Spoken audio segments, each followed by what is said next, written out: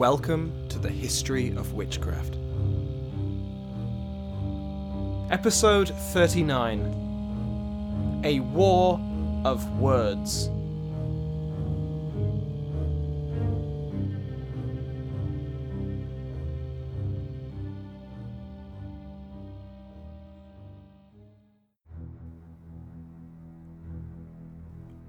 Wicked women who, turning back to Satan and seduced by the illusions and phantoms of the demons, believe and openly avow that in the hours of the night they ride on certain animals.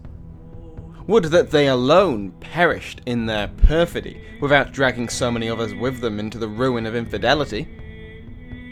For a numberless multitude of people, deceived by this false view, believe these things to be true, and turning away from the true faith and returning to the errors of the pagans, think that there exists some divine power other than the one God. An excerpt from the Canon Episcopi.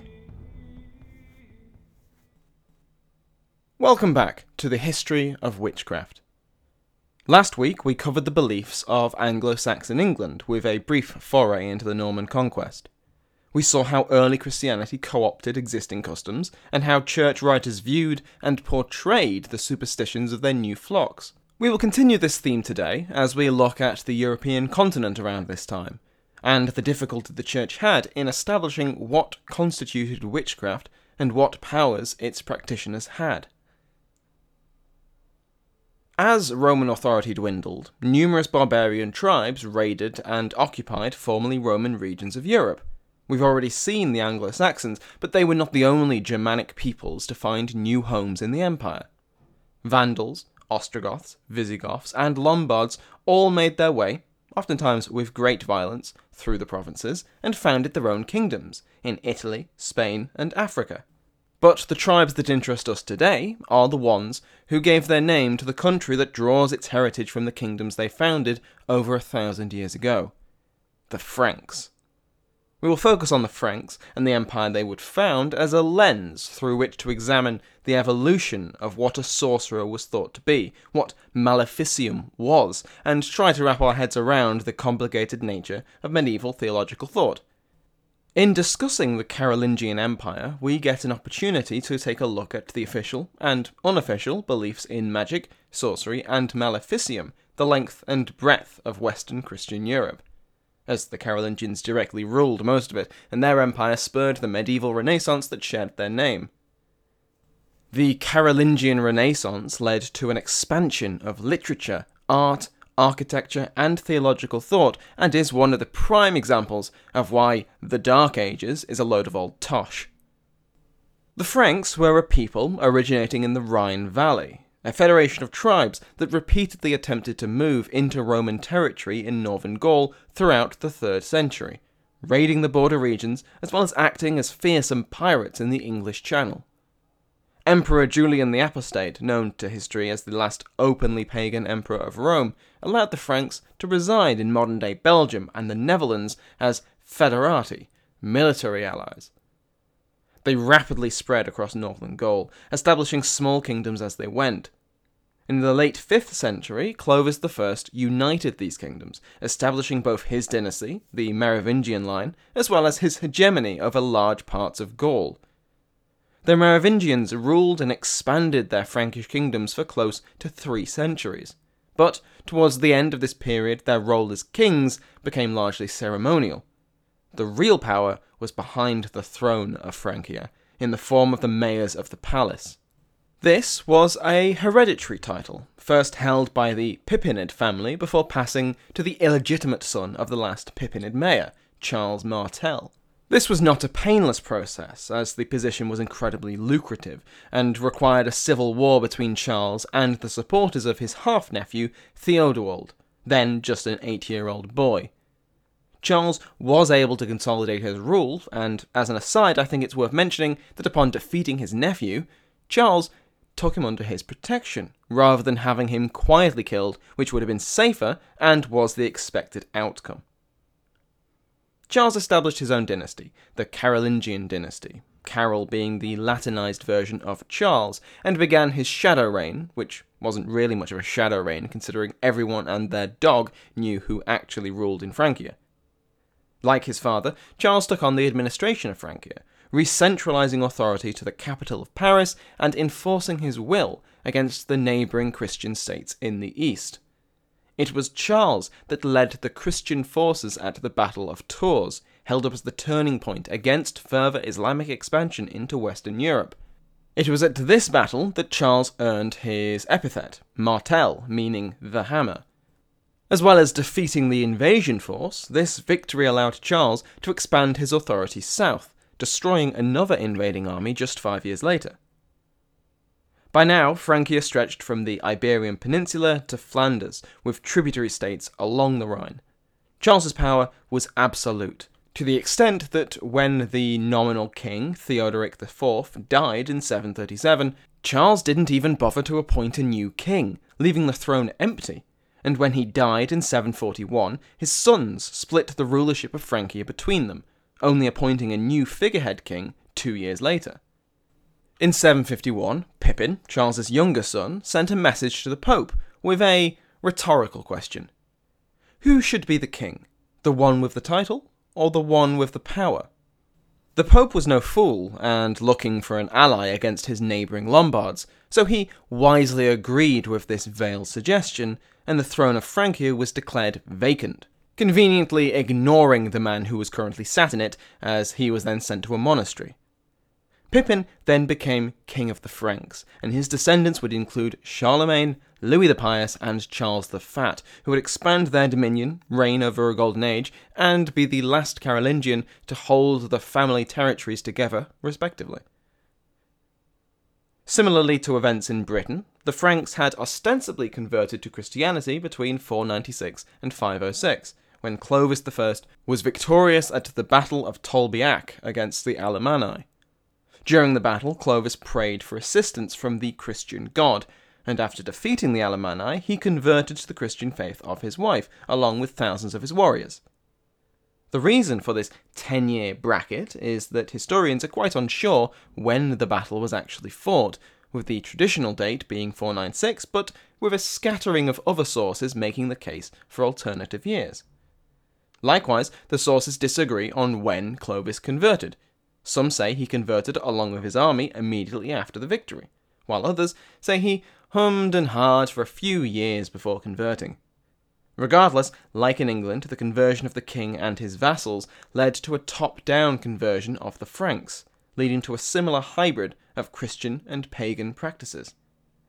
This was quietly condoned by the church as a means to an end. For example, magical springs where the spirits could heal the sick gained a suitably holy background out of whole cloth.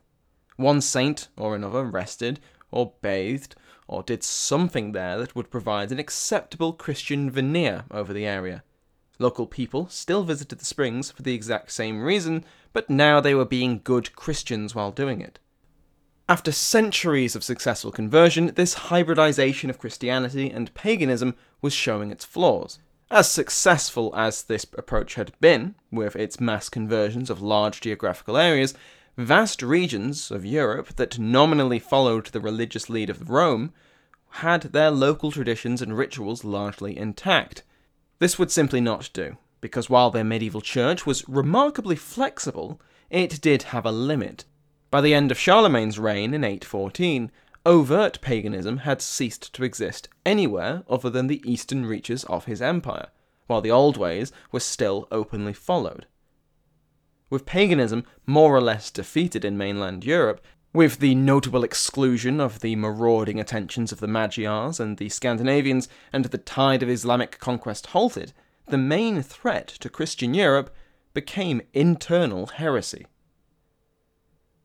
Equivalating the crime of heresy to one of witchcraft was already in process when baby Charlemagne was still in his swaddling clothes. In a church synod held in Rome in 743, among other practices condemned was the act of leaving food as offerings. Initially, this was a pagan custom of giving food to spirits in return for favour, which of course the church could not condone on the basis of it being un-Christian in the first place. The severity of this act is magnified when considering that the Christian Church believed the spirits and gods worshipped by pagans to simply be Christian devils in disguise. Knowingly or not, those people that held to these traditions were seeking assistance from demons. This concept of leaving food out for spirits would later evolve into the fear that these supplies were left out not for spirits, but for those bands of people on their way to covens or diabolic orgies. The wording of the Synod's decree extended to those that made incantations, as well as those that took part in pagan rites, declaring the perpetrators to be anathema, which at this time meant complete separation from the church in the style of later excommunication.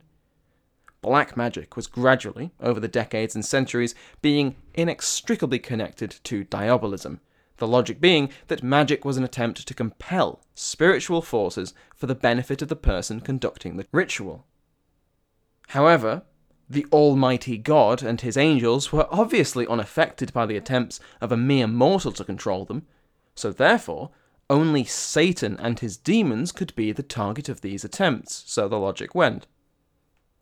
There is some disagreement among historians as to the extent of belief in the power of Maleficium, as well as the definition of the word itself, which varied according to the time period and the specific branch of Christianity concerned. I'll refer to this church as Roman Catholic, despite the Great Schism not occurring until the end of the period. The official attitude of the Catholic Church regarding Maleficium was that it did exist, but that mortals could not alter the world through incantations and sorcery. As mentioned before, the act of sorcery was an attempt to either bargain with the devil or bend him to your will, but the official position of the church was that the devil could not challenge the power of God, and therefore had no influence on the physical world. A practitioner of Maleficium could not directly kill or harm someone. The devil's powers were limited to either bewitching people's minds to make them believe or do something that they would otherwise not, or luring souls to damnation through promises of earthly wealth and power. Due to these dangers, the act of Maleficium was condemned by the Church as both heresy as well as a sin, and its practitioners condemned as heretics, as heresy begets heresy. The practitioners of Maleficium were, effectively, foolish puppets of the devil, sacrificing their souls and the souls of others for the impotent promise of power. That was the danger of Maleficium in the eyes of the Church, not any physical effect it may or may not have. Now, you may have noticed that I specified that this was the official line, and that I repeated the word official quite a bit. Well, Christendom was a big place, with many different cultures and some deviation in religious matters.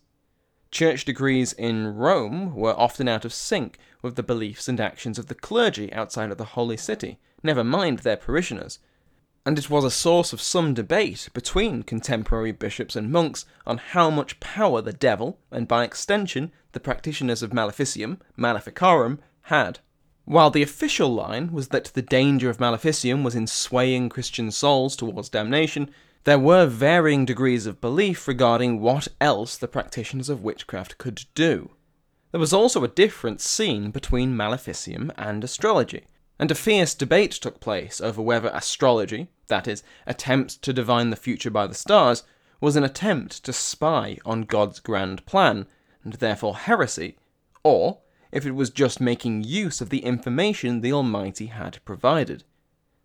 Certainly by the mid-9th century, astrology was in the good books, as according to Professor Geoffrey Russell, every great lord has an astrologer in his court, including Louis the Pious, and you don't get an epithet like the Pious if you're harbouring people seen as heretics at your court. The Franks of the 8th and 9th centuries took part in trial marriages, where men and women would cohabit and act as husband and wife prior to any official marriage being conducted.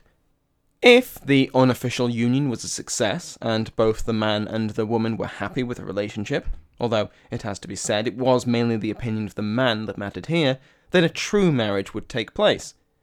If, however, the couple did not get on, then their respective families would make alternative plans. The downside being that the woman would have had her reputation damaged and her chastity soiled for all to know. As with many pre-modern societies, it should go without saying that a woman's suitability for marriage was negatively affected by any previous sexual relations, with the most common outcomes for a woman in a failed marriage or trial marriage to be shut away in a convent as a nun, or being wed off to a vastly lower status man than she would have expected. What does this have to do with witchcraft, you might be asking yourself? Well, on top of the public shame attributed to a woman in a failed marriage or trial marriage, she was also at risk of accusations of black magic, should her former spouse have difficulty in conceiving, or his new lover fall afoul of an illness. The belief was held and broadcast at the highest levels of Frankish society. Archbishop Hincmar of Reims, a trusted advisor of Charles the Bald, was a prolific author of many theological works, and, through his advice and influence, effectively steered the ship of the West Frankish state for most of his adult life. He was also a fervent believer in the dangers of maleficium, notably writing that the former lovers of Frankish men might curse them with impotence or sickness. In his book, De Divortio Lothariae et Tetburgae, which I am of course butchering, a text written to discuss Carolingian King Lothair II's attempts to divorce his wife Tetburgae due to infertility, the archbishop diverges to state the powers of witchcraft he implies to have witnessed personally. In De Divortio, he makes the claim that the mistress of Lothair II was the cause of the breakdown of his marriage to Tetburgae. Now, she was undoubtedly part of the reason, what with being the king's mistress and all, but Hincmar's accusation was that she made use of maleficium to do so. This seems a bit excessive, that is, until you take into account the bishop's close friendship with Charles the Bald, Lothair's uncle, who would benefit from Lothair remaining with the woman who could not provide him with an heir. When Lothair died without a legitimate heir, his lands were split between Charles and his brother Louis. It is not a huge stretch of logic to assume that Hincmar published the view that maleficium was behind the estrangement to delegitimize any attempted annulment, especially once Tetburgae took refuge at the court of Charles. Without an annulment, Lothair could not marry his mistress and legitimize his bastard son by her, and so Hincmar's patron benefited. According to the archbishop, the abilities of Maleficarum ranged from predicting the future through the shoulder blades and livers of animals, as well as performing incantations with, among other things, bones, coals, ashes, facial and pubic hair, snakes, snail shells, herbs, reels of thread, and mystically coloured clothes. With these varied ingredients, and presumably while wearing the mystically coloured clothes, witches were able to cause the aforementioned impotence in married men, cause discord in an otherwise happy marriage, shapeshift into animals and other people, and put themselves and others into a drug-fueled trance. Hincmar recites a tale in the same volume of a man besotted with a beautiful woman who meets with a sorceress to ask her to grant him the woman's affections. The ritual that takes place involves the sorceress writing a letter to the devil, the man brandishing the letter in the night, and then meeting with the devil and renouncing his faith in Christ by signing a contract, literally making a deal with the devil. The woman indeed falls in love with the man, but is in the process of becoming a nun. Out of guilt, the man admits his sin, and the pact with the devil is broken by the church and the girl freed. A nice happy ending, with no one losing their soul or being dragged to hell like we heard last week. Archbishop Hincmar was a high-ranking figure in the church, as well as the right hand of the emperor, and he openly espoused the belief in the physical powers available to the worshippers of the devil. Hincmar is an example of the more extreme beliefs from this period, but while he may be at the far end of the belief spectrum, he is not alone. Throughout the 8th, 9th, and 10th centuries, a number of religious authorities warned of the danger posed by maleficium, although not always giving credence to the more fantastical claims shown by Hincmar. The 813 Synod of Tours, a council of bishops and clergy brought together to debate matters of theology, warned that all magic was sourced from the ancient enemy of mankind, the devil, and at the Synod of Paris 16 years later, the infamous passages from Leviticus and Exodus that no witch be allowed to live was used to justify giving the king the right to punish those that gave their loyalty to Satan rather than God. As an aside, it also stated that the punishment should be severe, but it does not specify if by severe it means exile, torture, or death. We are not yet at the point of regular institutionalized witch burnings. It is only in the 11th century that someone is first executed by the authorities for heresy, although of course, as we saw last episode, witches had been executed in Anglo-Saxon England before then. However, there is evidence of extrajudicial killings of accused witches, which we will touch on later. Moving on, in the same year as the Paris Synod, the Carolingian Empire, Louis the Pious, was warned by bishops that, quote, evil people of both sexes had sought the devil's help in working evil upon others, end quote, with the Synod granting him the blessing of the Church to punish these evil people. Around the same time, the Archbishop of Mainz, in modern Germany, wrote repeatedly on the danger of demonic worship and witchcraft, and beseeched the Christian kings of Europe to crack down on their heresy, lest God's kingdom on earth be destroyed, and the abbot of Prom Abbey in Regino stated that the wicked were practicing magic by diabolic incantations. These examples are helpful, both for giving us an insight into the fears of the Frankish clergy, as well as highlighting how Maleficia was transitioning from outdated pagan rituals into full-faced demonic worship in the eyes of the Church. While the Church had always asserted that paganism was the worship of false gods, demons disguised as spirits, Maleficia was the known and intentional dealing with the devil. However, there remained strong theological and legal arguments to the belief in the very existence of witchcraft, not counting the previous official position that Maleficium existed in a limited form. Our confusion comes from defining what an individual or a law meant by witchcraft, magic, and sorcery, and so we have bishops seemingly announcing their belief in something that was considered by some church leaders to be heretical to believe in. The arguments against the existence of witchcraft were many, and made by some of the most influential people in early Christian Europe. For example, Saint Boniface, patron saint of Germania who spearheaded the conversion of the pagans in the eastern regions of the Frankish Empire, taught his flock that believing in witches was unchristian, a pagan custom they would do well to abandon. Salic law, the law codes of the Franks that remained in place for centuries, made special reference to the crime of falsely accusing others of witchcraft, although it is debated whether this meant that lawmakers considered there to be genuine accusations of witchcraft to differentiate from, or if all accusations were considered false due to the crime not being possible. In addition to this law, another statute declared that to accuse a woman of witchcraft was slander, on the same severity as calling her a prostitute, and was punished by a fine. Later in the 8th century, during the conquest of Saxony by Charlemagne, the king imposed strict new laws on the population in an effort to maintain control over his new and rather hostile subjects. Grouped together as the Lex Saxonum, or the Capitulary of Saxony, these laws prescribed the death penalty for refusing baptism as Christians, for attacking the church or clergy, and for partaking in pagan customs. Among the pagan customs forbidden by pain of death was believing in cannibalism, which was a supposed method of Saxon witches, and executing suspected witches because witches did not, in the eyes of Charlemagne, exist. Interestingly, the law makes reference to the crime of burning suspected witches alive, decreeing that to burn a witch alive, quote, was a pagan custom, end quote. Poor Charles would be rolling in his tomb if he saw the 16th century.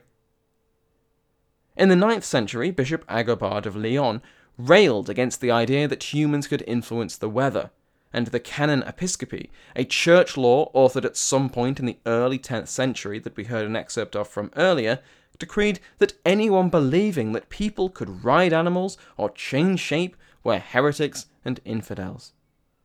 Priests across Christendom should, quote, preach with all insistence to the people that they may know this belief to be in every way false, end quote. So how do we reconcile these two contrasting points of view?